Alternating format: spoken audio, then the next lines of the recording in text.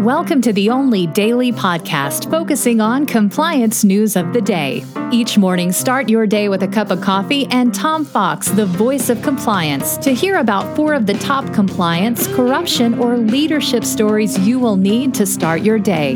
The Daily Compliance News is a production of the Compliance Podcast Network. June 11, 2020, the What Will Bubba Do edition. And we'll start with that story as NASCAR has banned Confederate flags at racetracks. 2 days after Bubba Wallace called for NASCAR to ban all Confederate flags at racetracks, the organization did just that. So what about all the Bubbas that want to or follow NASCAR? Well, it's going to be interesting to see whether they fly the Confederate flag, the stars and bars proudly, or there will be no place for them in NASCAR. Very interesting. Next up from the New York Times, what are fintechs and how can they help small businesses? Online financial services companies are filling a gap, especially as companies have altered the way they work. The Small Business Administration's PPP loans have really been a way for companies to learn about fintech, particularly small businesses.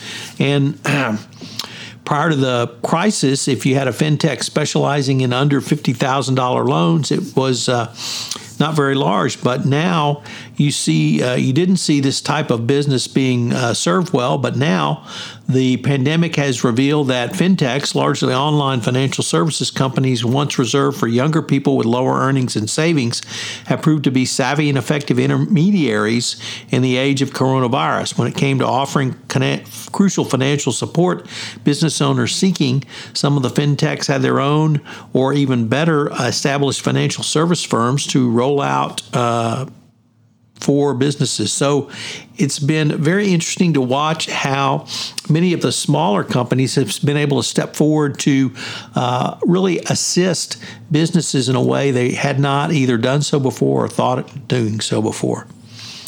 Well, some pretty interesting and I would say good news coming out of the city of Houston is that 2 Houston companies accused of making 1 billion spoofed robocalls to both cellular and landlines over a 5-month period are the targets of a record proposed FCC fine and a federal lawsuit from 6 states' attorney generals, including the buffoon AG of the state of Texas, Ken Paxton.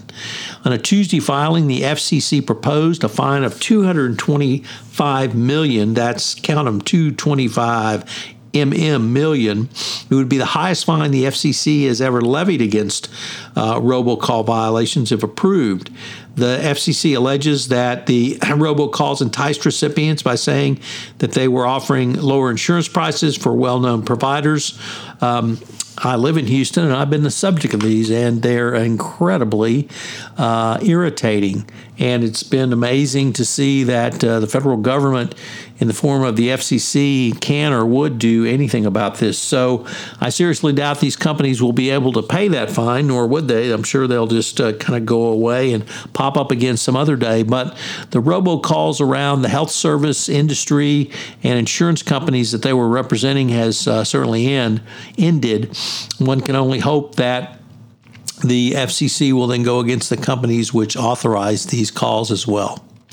And finally, our final story is the retired federal judge John Gleeson, who was appointed by the current judge in the Michael Flynn case to review the Department of Justice's actions regarding the withdrawal of charges against Flynn, has absolutely skewered Bill Barr and the top of the Justice Department and found misconduct by both the government and Mr. Flynn and urged that the sentences he be sentenced for the crime he's previously pled guilty to. John Gleeson, a former prosecutor and former federal judge, found clear evidence of a gross abuse of prosecutorial power by Bill Barr in filing to drop the charges, and he engaged in his conduct to benefit the political ally of the President of the United States. So interesting to see this come out of a retired federal judge, and it will be interesting to see what the Court of Appeals does.